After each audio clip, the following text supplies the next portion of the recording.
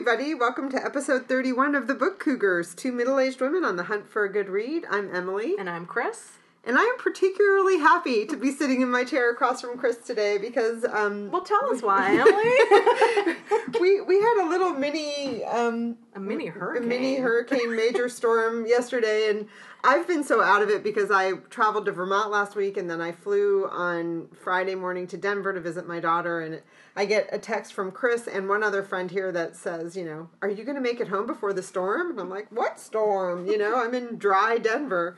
Anyway, needless to say, I took off on time last night, but had one of the bumpiest flights of my life. They tried to land us in Hartford, kept trying, like down and up, and then eventually rerouted us to Philly. Oh, wow. Where we landed and sat on the tarmac for an hour to get more fuel, wherein they sent us back to Hartford. Wow. So I landed at 3:30 last night. Oh my gosh. So, and you know, I'm a pretty seasoned traveler, but I have to say there was a point last night where I was like, this is a really bad idea to be in an airplane. Yeah. Yeah, because we had gusts, like 40 to 60 mile per hour gusts last night. It was pretty intense. Yeah. It was intense up in the sky too. I'm here to report. And I have this thing with traveling where it's like, just don't give me too much information. Mm-hmm. You know, like I'm sure there's a lot you know, but I just need to know when I'm going to be somewhere, you know? So at one point, the flight attendant gets on and she says, folks, you probably noticed there's some weather. The pilots are up front. And I'm like, well, that's a good thing. I think that's where they're supposed to be, better than the alternative. There's lots of other planes flying around us. And I was like, I don't want to know that. That doesn't make me feel good, you know? So anyway, it was like too much information. Just tell me what the plan is, you know. So she said, we're diverting to Philly, you know, blah, blah, blah. Anyway. Yeah, it's crazy. Oh, we had friends from LA in for a long weekend visit, and they started getting texts from the airline saying, I think on like Saturday, saying, you might want to change your flight because it might be dicey getting out of town. But their flight was at 5, and I don't think things started getting really windy until like 9 o'clock or so. But it was crazy. It was bad. But I'm here, and I'm glad to be here. And you look pretty good for getting home at 3:30 in the morning. Yeah. No, I landed at 3:30. So anyway. Landed, yes. Yeah. It's all good. Well, it's a good thing you made it home, too, because there were tons of downed trees and power lines. A lot of people in the state lost power. Yeah. So. Yeah, I'm glad it's not, you know, cold. That's the one nice thing I will say, because then you have to worry about your pipes freezing and all that, because some people are without power. But now it's a beautiful sunny day, although it's a little windy, so. Tad, yeah. Well, welcome back. Good to have you back. Good to see you. I know we haven't seen each other in a spell, as they say down south. Well, so here we are. We wanted to just clarify something from the last episode 30, where I didn't clarify something. I said something about Muslim populations being a problem, and what I meant to say was that Muslim populations have had problems, like in Germany and France. We didn't want to imply that they were the problem. Right. So just to clarify that. Yeah. When we were talking about racial issues and cultural clashes within communities. So, right, yeah. What is that called? Editorial footnote? Editorial footnote, yes. And then we wanted to also talk about, our friend Ryan alerted us to the fact that one of our upcoming read-alongs, which isn't until February, I think, right? Yes, the E.M. Forster novel. Right, we've been pronouncing it Maurice. Apparently, some people pronounce it Morris. Morris, yeah. Right. Yeah, so I kind of looked, because we haven't seen the movie. Right. And it's a Hugh Grant movie, right, when he was 12. Right. But there is a movie out there that we will watch together, I am imagining. So Maurice versus Morris, Maurice is originally a French name, and they pronounce it Maurice there, and in the States usually it's Maurice, and then in the UK, from what I've read anyway, could be Maurice or Morris. Right. So, you know, what do you feel, Emily? I was going to say, you know, I feel like, you know, our Midwestern accents, I feel like are what you call pure English. Rachel, check that, Queenie.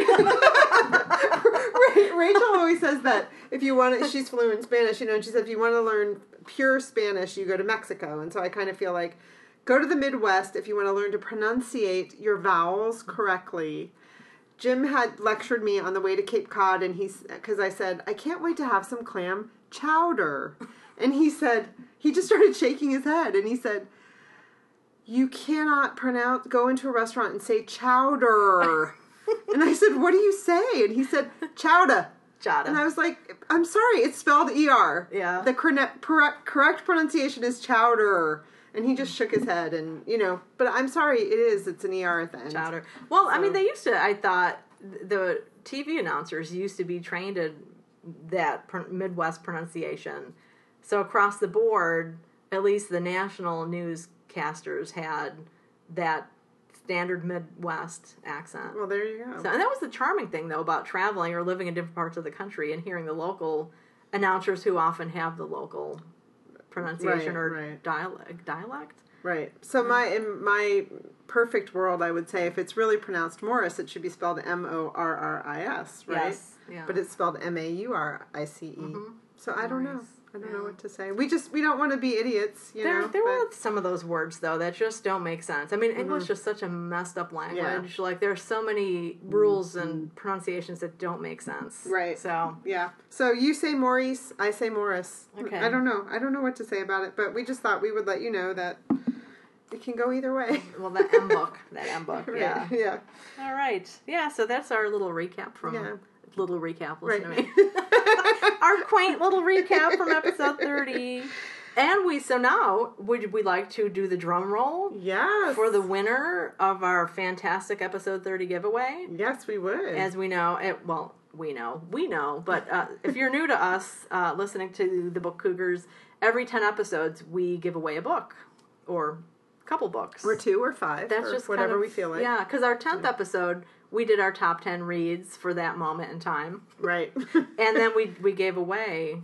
What did we give away? Someone got to pick which one they wanted. That's right. Yeah.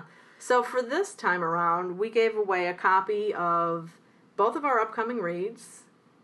Which are The Heart is a Lonely Hunter by Carson McCullers and Maurice or Morris. Or M by E.M. Forster. The big M. Right, the big M. And that upcoming read of the Carson McCullers is for December. Yes. So, yeah. And the winner is... We need sound effects. I can't do it. There you go. Debbie DeAngelis. Woo woo! Congratulations, Debbie. Shoot us an email with your address, if you don't mind, and we'll get those books to you. They'll be coming from Book Depository. Right. So... And I'll actually probably email you, Debbie. We can do a little work. Oh, that's right. We can do some work, sure. Well, Emily can do some work. Yeah, that's right. Yeah. So we'll let you know. Yeah, and we look forward to reading with you, Debbie. Yes. The next 2, I guess it's a few months. We're going to read the December read and a February read for Maurice. Yes, and thanks to everybody who entered to win. We appreciate your enthusiasm and look forward to reading. And I promise that I will return some emails soon. All right, so now with all this traveling, have you had much reading time? What have you just read recently? I have not. Ironically, even though I was on an airplane, which is typically my favorite time to read, I forced myself to do some work reading on the airplane. But I did finish one book in the time since we've seen each other last, which was Bluebird by Attica Locke.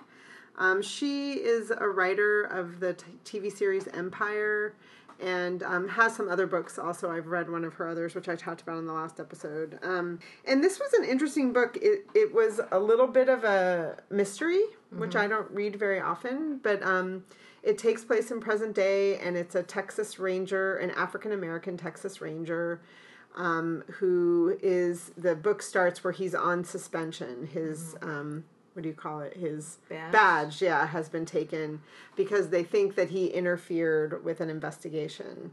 And so there's a grand jury investigation going on, and so you're kind of wondering what's going to happen.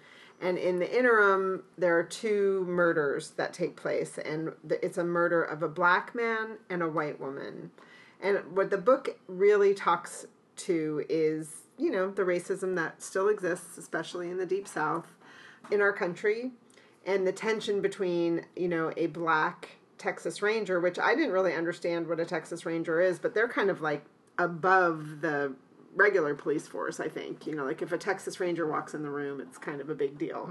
Okay. Right? Yeah, so they have like jurisdiction all over the state. Right. Then? Okay. Yeah, and then I think the FBI might be above them or, and stuff like that. But so he's kind of on suspension, but he goes down to this area and starts to investigate, even though he really isn't, an active Texas Ranger right now. And then it really speaks to the assumptions that are still in place, even in this day and age, that if a white woman is murdered, a black man is probably going to be blamed for the murder.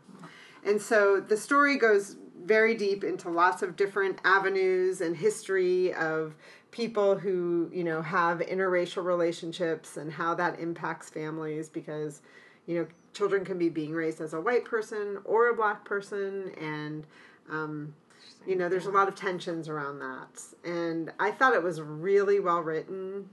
She is a lawyer by trade originally, and my there you go. Yeah, my affinity towards that. And the pacing of it was really good, and I'm having a really hard time concentrating on reading right now because I have a lot swirling around in my brain in my work life, and I've been starting and not going in deeper with books, so this one really held my attention, Very which cool. I appreciated. Yeah. Good to hear. Yeah. It makes me think of one called Darktown. I don't remember the author. I have an ARC of it, an advanced reader copy, that I haven't gotten to yet. Allison talked about it on one of her recent podcasts, The Literary Atlanta.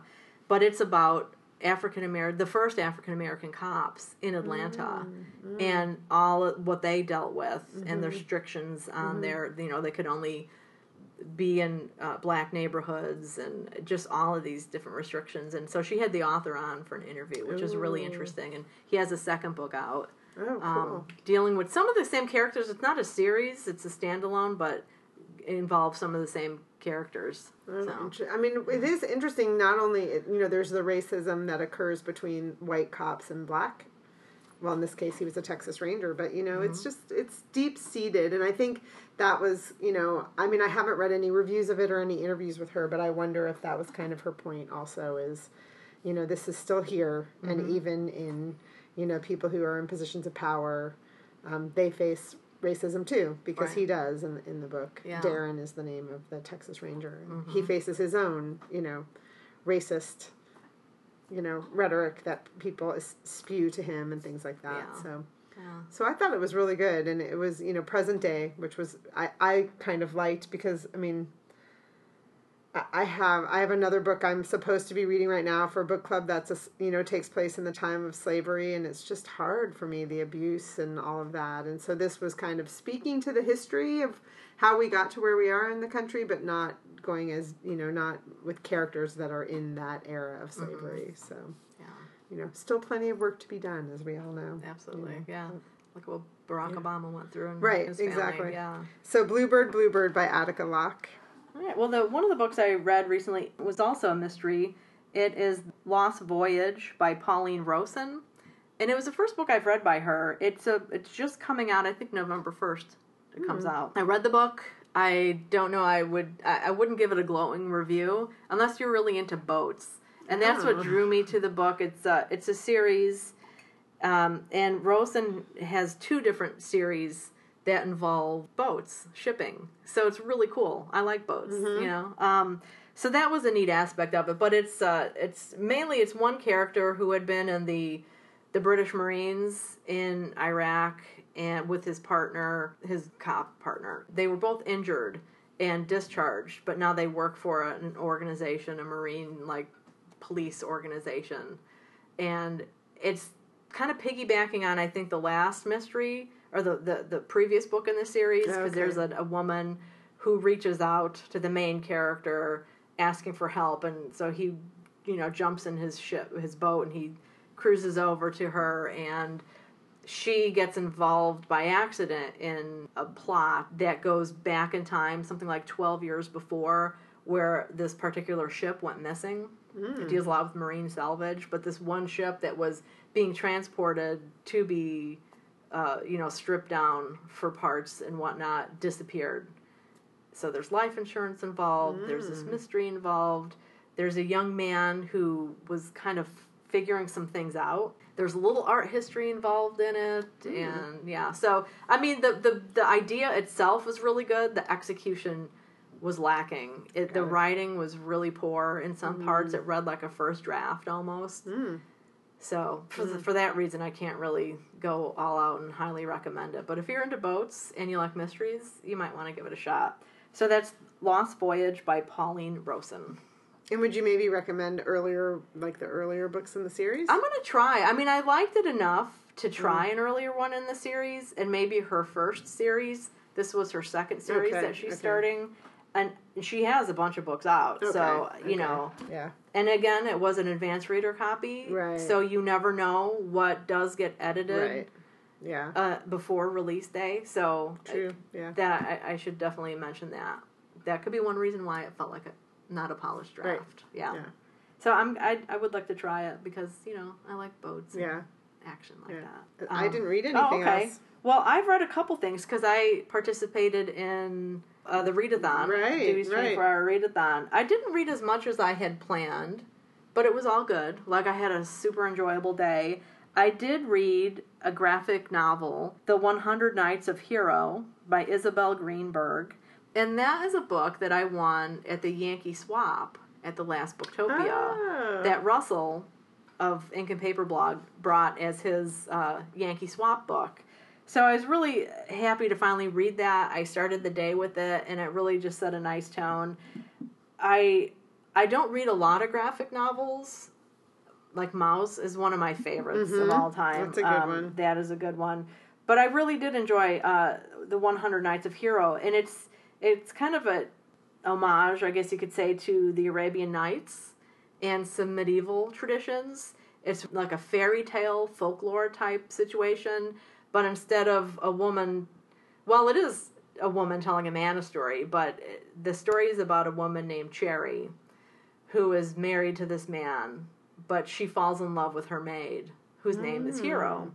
So it's a lesbian love story, and they're telling this man the story to prevent him from basically raping Cherry. Oh God! Because the whole setup is, and these guys in the early, I wish I could show you all what it looks like, but head to your bookstore or library and look at it. The two men, kind of towards the beginning of the book, they look like they're like pilgrims almost, you know, with their tall hats and everything, and they're talking about, you know, women and just how untrustworthy they are and whatnot. And one of the men says, well, you know, he loves his wife and he knows that she's trustworthy. And the guy dares him, basically. He says, if you leave, I will deflower her. Oh my God. So that's kind of the setup for the whole pressure. thing, right? Yeah.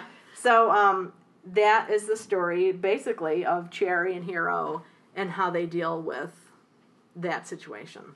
So I remember you opening that book, or someone opening it at the Yankee Swap, because we were at the same table. Isn't it, my memory is it's kind of a bigger book, and isn't it black and white? You know what?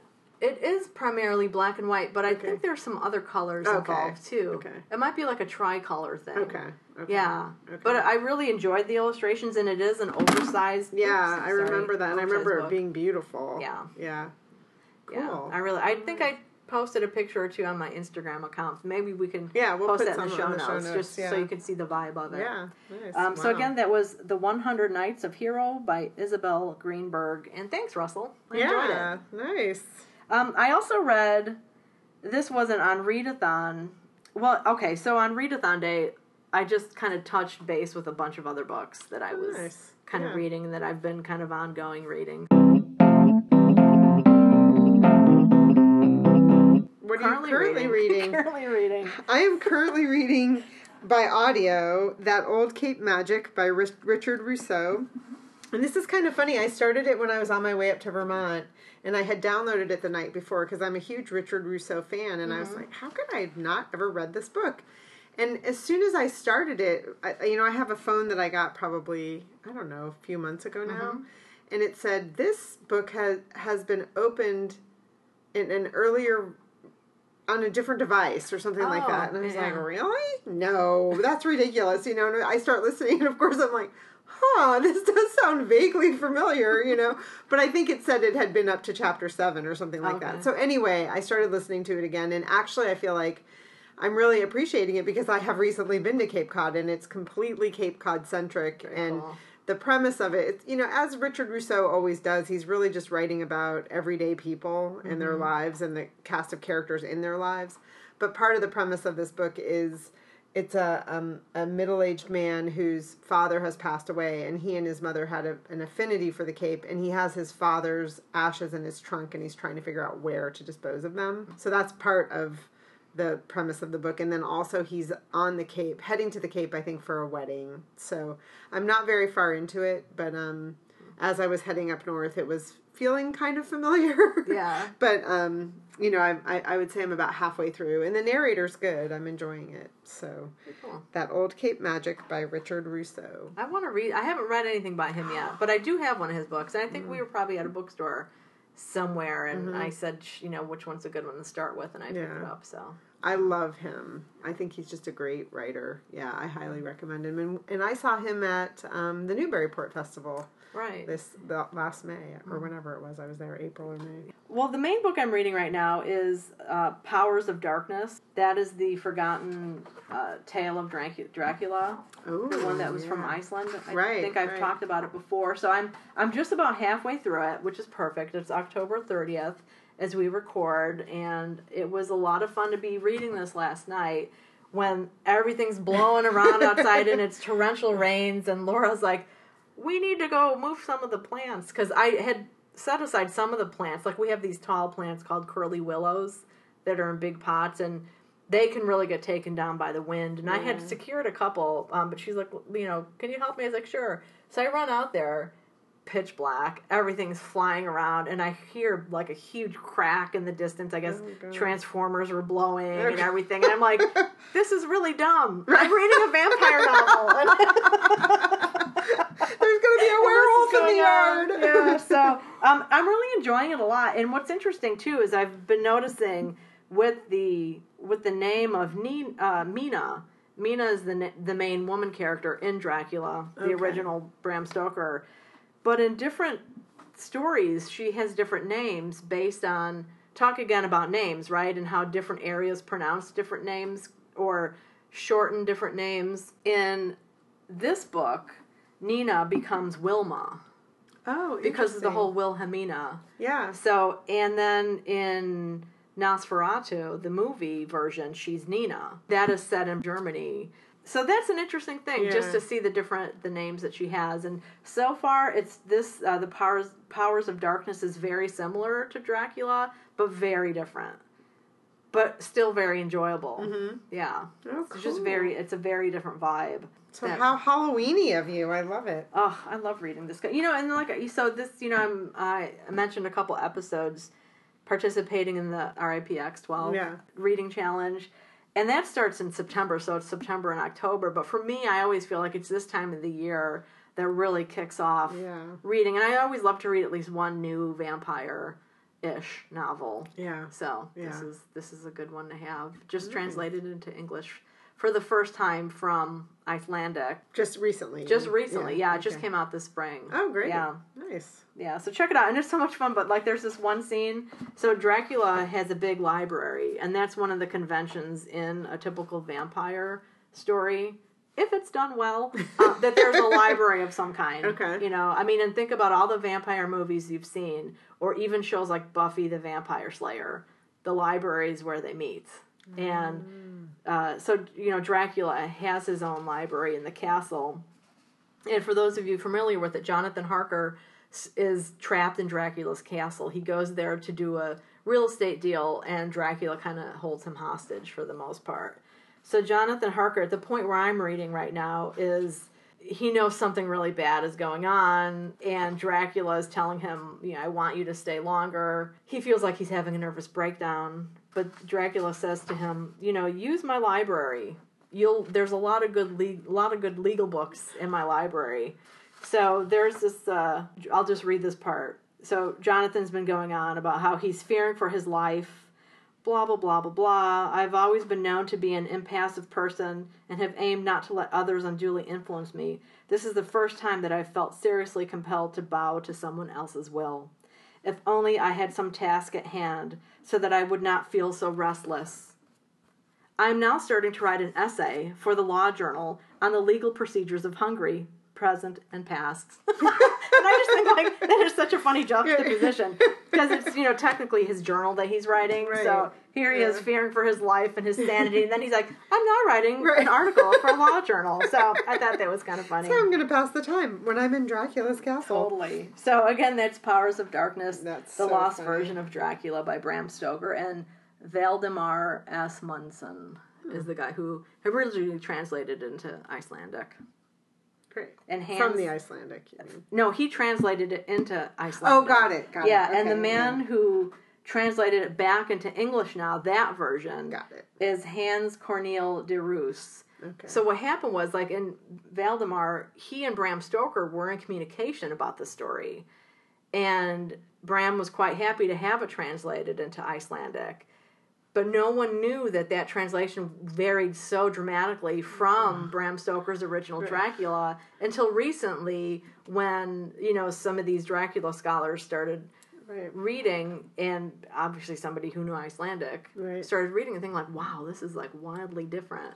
So that's why they translated that translation into English. Got it. So it's so cool. Yeah, so if you're into translations of anything, it would probably be a lot of fun for you to read the original Dracula and then this translation. And if you read Icelandic, that would just be an extra special treat.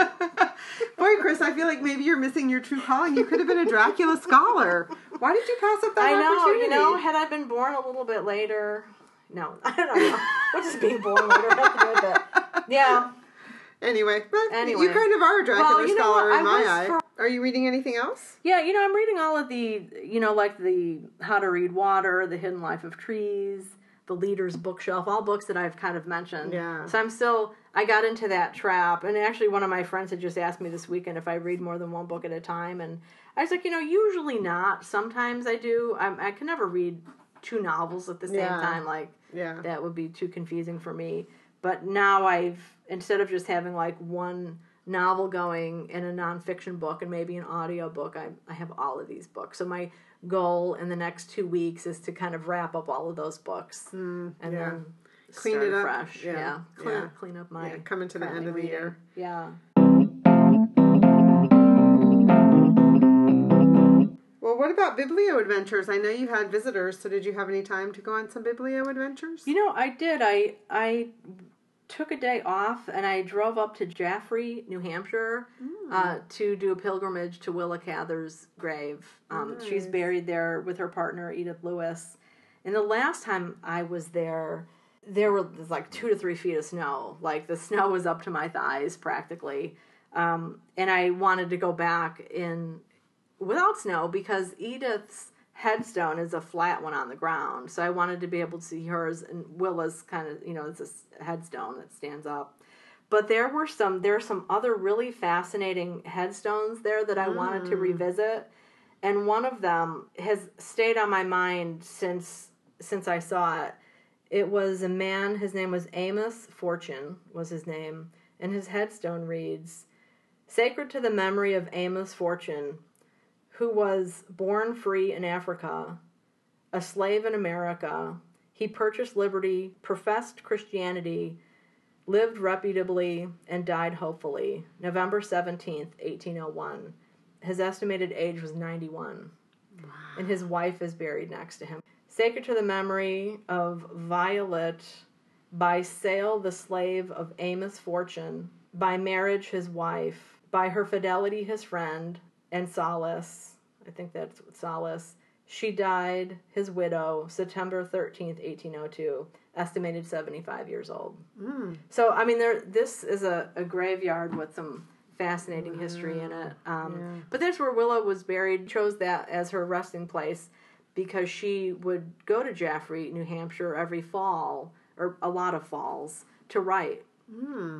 She stayed at an inn there, and then some friends had pitched a tent behind a farm they were renting, and she would write in the tent. So she wrote a lot of My Antonia there, and One of Ours, and other things she wrote there. Oh, wow. So, yeah. So no snow on the ground this time. No snow. It was a gorgeous fall day. It was a little overcast, but it was beautiful. The colors up there were just fantastic. And Lori, one of my blogger friends, and she lives up in that area, had reached out and said, hey, are you coming up? Because it's gorgeous here right now. Mm-hmm. And unfortunately, I couldn't go when she was off, because my Mondays are booked lately. And so I took a Tuesday and went up there, and it was a great drive. And and then, so I asked Lori, I was like, what other bookish thing should I do?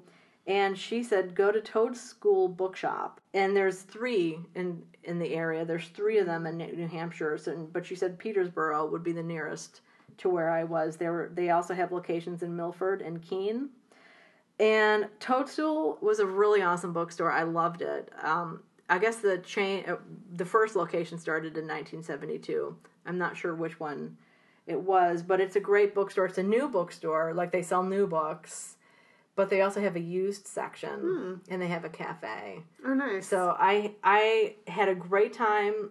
I have been looking for a book called Saucy, which is a book I read as a kid, and they had a copy there. Like, I mean, I don't usually look at kids' picture books, but they had this gorgeous display, like these 3 face-out displays, almost like a magazine rack. Mm-hmm. But they had all of these kids' picture books faced out in the used section. Old books, slightly, all of them were in really good shape, but, these that I was attracted to were from the 60s when I was a kid. So I saw Saucy there, and I was out loud, I was like, no way. And so I stood there and I reread Saucy, and that's by Martha McKean Welch. Oh, nice. And then I also saw another one that I loved from childhood called Cannonball Simp. And that one is by John Birmingham. So I read both of those just kind of standing there. And I actually carried Saucy around with me because I thought, I'm going to get it. Yeah. But then I decided not to. I decided to leave it there for some kid to hopefully find and fall in love with. Oh, what a nice little memory. That was so much fun. Walk down memory lane, I guess. So, and then I also found, I got 2 first edition Willa Cather novels there.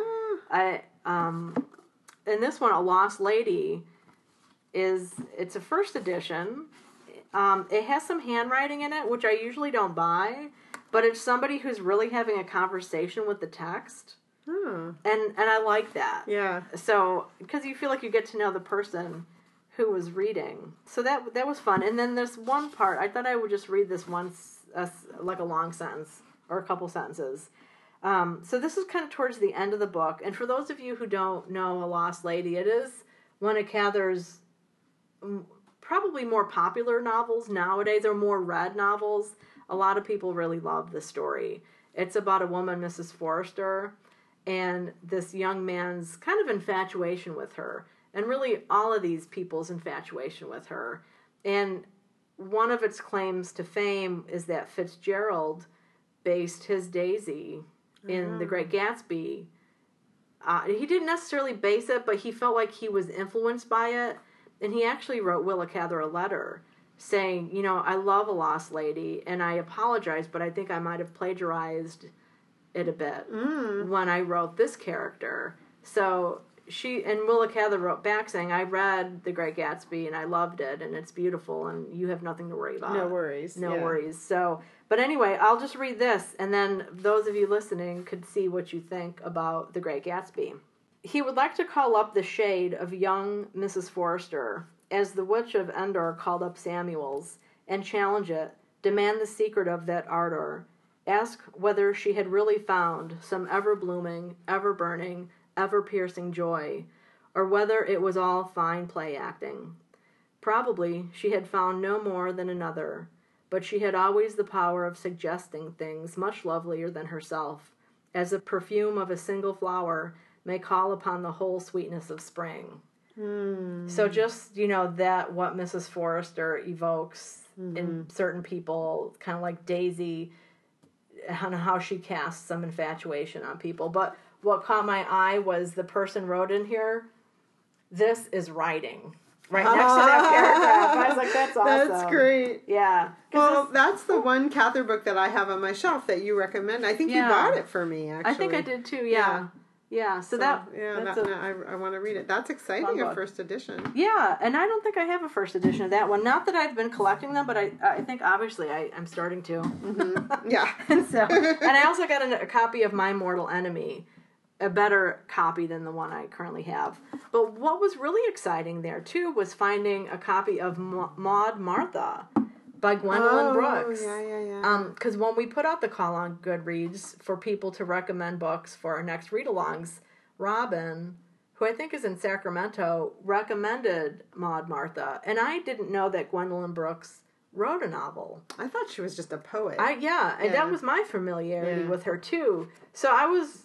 Another low way. This book is here. I'd never heard of it. Somebody recommended it, and there it was. And what's really neat is on the back, there's a blurb from several people, but one of them being Richard Wright. Oh. And he says, "There is no self-pitying nor a striving for efforts. She takes hold of reality as it is and renders it faithfully. The whimper of the wounded, the tiny accidents that plague the lives of the desperately poor. Color Prejudice." Richard Wright. Because this is it's a novel about, well, as this blurb says, it captures the essence of Black life. It's about a woman's quest for love and life despite the difficulties of her time period. 92nd Street Y is doing a big celebration of her this year. Are they really? Yeah, because it's some, I don't know. She was born in 1917, I think. Oh. I think. Because, Maud Martha was born in 1917. Okay.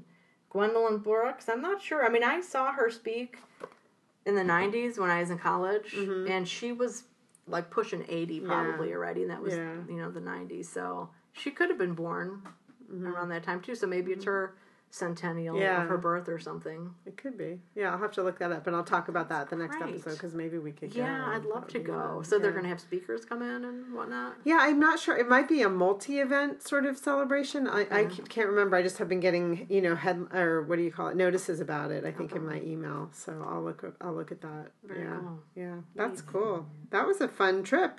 You know what? It was a lot of fun, and I was feeling a little pressure just because, things have been busy and we've had some guests here and there. But I thought I really want to do it. Yeah. And I know if I wait too long, because last year we had our first snow on November 27th, I think. And I figured the way this year is going. Yeah. I mean, I'm lucky I know what month it is. Right, I know. So if I waited too much longer... Well, I was supposed to go see Gabrielle Zevin at RJ Julia, but that event was canceled. Yeah. So that was a drag. But then I ended up going to the event that you said you were going to go to with Denise Kiernan, who wrote The Last Castle, which is a nonfiction piece about the Biltmore estate down in Asheville, North Carolina. And I had met her at Booktopia Asheville several years ago with her book, The Girls of Atomic City. And she's a very compelling speaker. I mean, I remember that about her. She is a journalist by trade and just incredibly knowledgeable about what she's writing about. She's gregarious, and she has kind of a cool look, and you just are mesmerized by what she's talking about. And I went with our mutual friend Emily, and at the end I just said, God, I wish I could, be able to talk so eloquently and so knowledgeably about something. I feel like I can't remember anything. But she also had a cool slideshow, which was neat. And, it's the biggest house in the world, I think. In the world, wow. I think. I mean, definitely in this country. Yeah. But I thought it was. But I could be wrong about that. And, she talked a lot about the history of why and how it was built, including they were very careful about how they harvested the trees and how they managed the forest. And they brought someone in from Germany to do the forest management because nobody here really knew how to do it. And it's because it was managed so well during the project, that's why the Biltmore Estate is surrounded, and why Asheville is known as a great place to go hike and enjoy nature, because there's beautiful forest all around. And because nobody knew how to manage the forest, they actually started a forestry school. That's great. When this guy was there, this German guy was there, whose name I'm sorry, I don't remember. But so it's an interesting story. She only wrote up until the time of the 70s, the time period, of when it was built, which I believe was the 20s through the 70s. She's not dealing with present day. And it was interesting when the time for questions came, everybody wanted to know, what was happening now. Yeah. And she just didn't bite. And I don't know if part of that was, a lot happened in that time. It was plenty of time to cover in the book. But I also wondered if she kind of wanted to stay away from any possible, like what's happening with the family now or anything like that. But it is very expensive, I guess, to tour the estate now because it's expensive to maintain it and to pay the property taxes and all of that. Yeah. But it was a great event. I really like her. If you see her coming, because she has a pretty big book tour, if you see her coming to your area, I highly recommend that you go because it's just an entertaining evening. That's great. I'm so glad you got to go. Yeah, me too. Me too. Very cool. And then I went to West Hartford to the town hall there, which was a really cool building, to go see Anna Quinlan speak. For West Hartford did this, like, communities do a one read type of a celebration sponsored by the libraries there. And Anna Quinlan was the author they chose this year. And she's a good author to choose, I think, because she has a host of nonfiction and fiction writing. And you were on tap to go with me, and unfortunately couldn't. I had signed both you and Jim up, because Jim's the one that told me about it. So he was quite unsure about whether he wanted to go. He'd never been to a book event of this type, and then for it to be, a very woman-centric writer. And I said to him, it's probably going to be a little political, and it'll be very female, because she is, she writes about the female experience and also has strong opinions, And it was packed. I mean, standing room only. They had, what was kind of cool, they had a jazz pianist and bass player when you were coming in for the first hour, which I was like, this is so civilized, So that was kind of nice. And we listened. She was very compelling. I've seen this. I think this is my third time getting the chance to see her speak. And a few of the statements that she said is, one of the best ways to understand people is to read. And books are one of the great purveyors of truth, which is why the Nazis burned books. And she talked about how she feels like she also is a journalist by trade, and she talked about how she thinks journalists are the only thing between us and anarchy right now in our country, and that they're doing a really good job, and it's really important that we continue to support journalists. And then the other thing she said that I thought was really lovely, she said, readers are the world's greatest empaths. And she talked about how important reading was to her as a child, and how her mom used to, stand at the window and say, Anna, there's a bunch of children outside playing, and she'd be on her couch reading yet another book. And she also talked about going to college and how there really weren't very many female writers for her to look up to.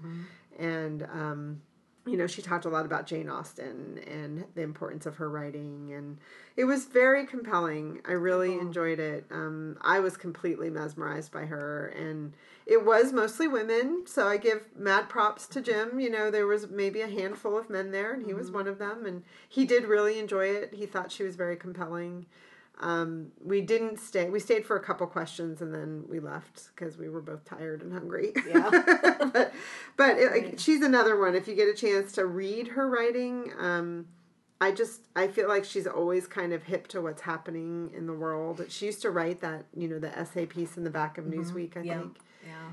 And she writes about the life of her children, and she's a grandmother now, and then her fiction, I think, is really entertaining as well. So very cool. So Anna Quinlan. Yeah, Anna Quinlan. Yeah. Well, otherwise, we had, our friends Erin and Kristen who were in town, we ended up doing some literary things while they were here, because Erin's really into libraries too. So we went to the Branford Library. Those of you who are in the area, the Branford, the Blackstone Library in Branford is definitely worth a stop in to see, because it is a gorgeous library. And then we also went to the Sterling one day at Yale. And then also the Beinecke was open on Saturday. Oh, nice. They're giving special tours. I think it might have been Parents' Day, too. I'm not really sure. There were more than usual parental-type people walking around, it looked like. But they have a new exhibit there on, I don't remember the man's name, but he was a collector in Japan who had the largest medieval English collection in existence in private hands that the Beinecke purchased not too long ago, and they now have this fantastic exhibit. So if you're into medieval literature, check it out. I want to go back, because we were just kind of popping in, and actually Ray Clemens, who's a friend and who's also the curator of that collection, was giving lectures. So unfortunately, we didn't get to hear that, because like I said, we were just popping in, but it looks great. But fantastic manuscripts, and such great diversity too. Well, and you live so close, so you can pop back in again. Exactly. So that's nice. Yeah. Excellent. Those are great libraries to show people. I mean, the Blackstone, I drag everybody who comes to visit me to that one because I just feel like, it's just it's so beautiful. It is. It's gorgeous. And the sister library to that is in Chicago. Oh. The Blackstone in Chicago in Hyde Park, which is actually, it was the first satellite library for the Chicago Public Library System. Oh. And that was built by, so the Blackstone here was built for the father, and then the Blackstone in Chicago was built for the woman's husband, I think, is how it goes. Oh. I've written blog posts about both of them because we were here visiting when we discovered the Blackstone. Yeah. And then, I'd been trying to visit as many libraries in the Chicago area. So when I visited that one in Hyde Park, I was like, get out. Oh. What a weird connection. Yeah. And they're both, I think the Blackstone was built in like 1895. Mm-hmm. And the one in Chicago, pretty close. I think within 10 or 20 years that one was built. So cool. Just so much fun to see libraries and the architecture. Mm-hmm. Upcoming Johns. Yeah.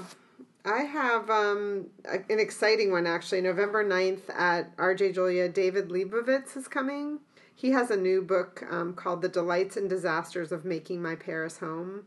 He has written both nonfiction about... He used to be a chef, I believe, at Chez Panisse, which is a very famous restaurant owned by Alice Waters in Berkeley, California.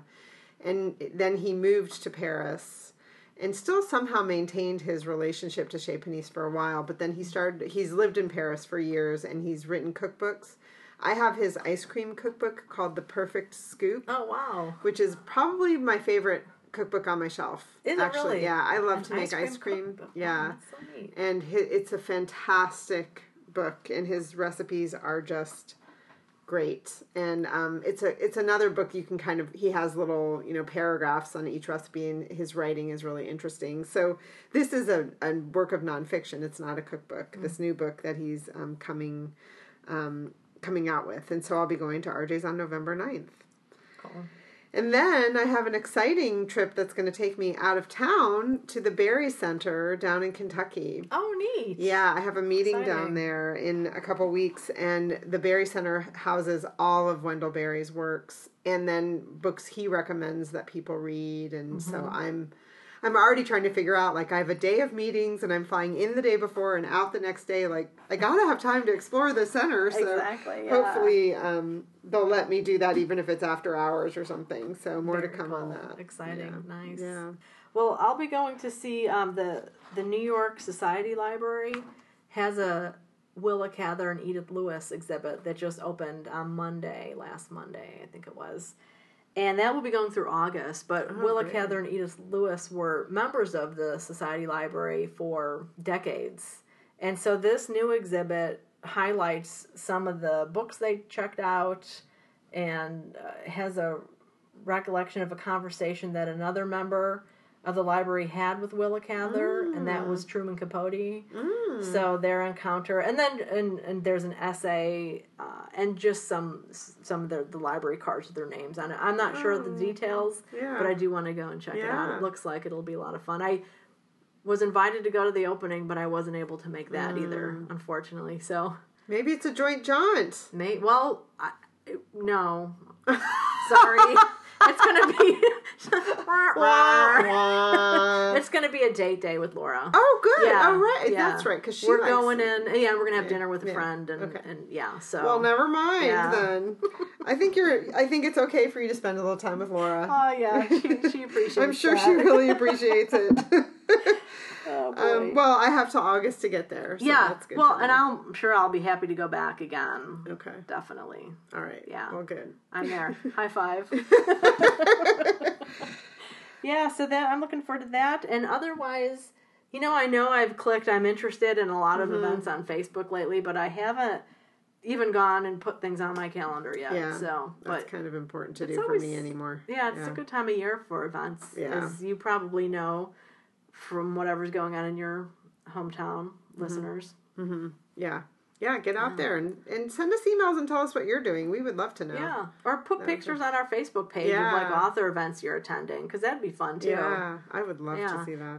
Emily saw a little free library when you were in Denver, and we put that picture on our Facebook page and asked other folks to post a picture of their little free library once that they see, and one of our friends did. Yeah, Julia posted hers, and she posted a picture of her library, and then she posted a picture of her 2 dogs, Abbott and Costello, which cracked me up in front of her library, which was so sweet. Yeah, and she's in Montana. Yeah. So it'd be fun to see little free libraries from around the country. Yeah, please do send us pictures, because this one that we posted, I thought it was so cute because it was just a mailbox. So it was really small. There weren't that many books inside, but so easy, you know? So, yeah. Totally.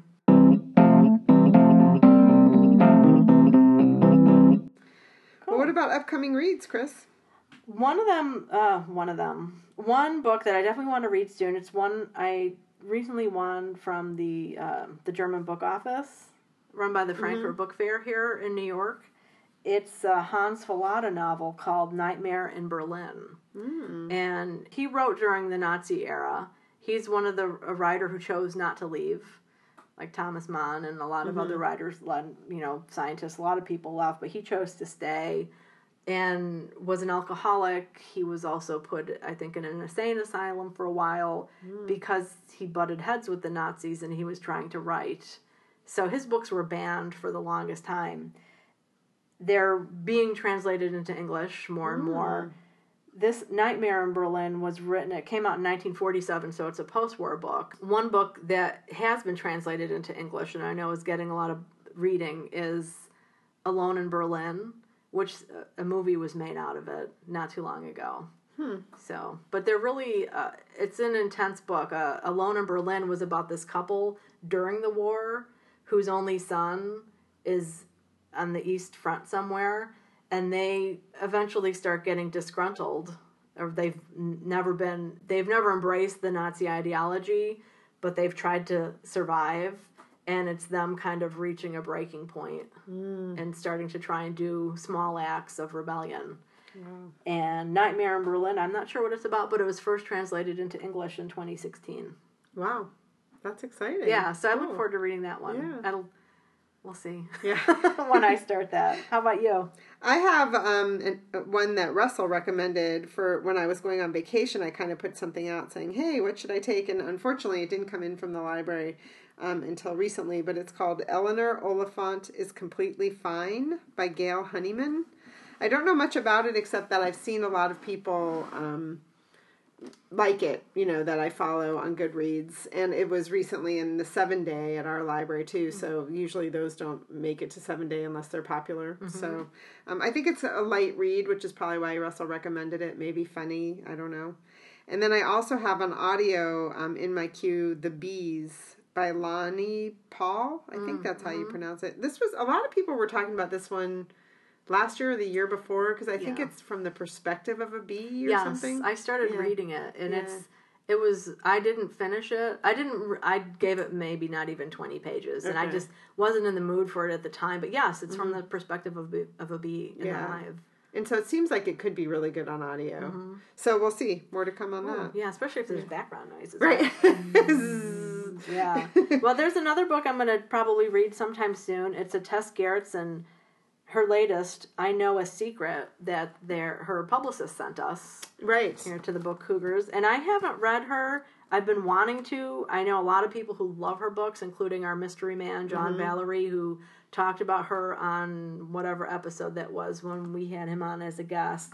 But I opened it, and the first sentence is, when I was 7 years old, I learned how important it is to cry at funerals. Like, well, that kind of sucks you in and wants you to want to learn more about what's going on there. Yeah, and she's interesting. She's the author that is a trained MD, was a doctor, or maybe still is, I'm not sure. And now is a very, a best-selling author. Yes. So, yeah, and she has the series, the Rizzoli and Isles series on TNT. Right. And this is a book in that series, right? Yes, yeah, I believe so. I think it's the most recent. Yeah. So more to come on that. Yes. Very cool. Yeah, Boston PD detective and medical examiner. Yeah, okay. More to come. More to come. All right, everybody. Thanks for listening. That was a quick episode. Yeah. Wow. Well, happy reading. Happy reading. Thanks so much for listening to The Book Cougars with Emily Fine and Chris Wallach. If you have questions or comments, please feel free to email us at bookcougars@gmail.com. You can also find us on Facebook, Instagram, or Twitter under Book Cougars. Please consider leaving us a review on whatever app you use to listen to us.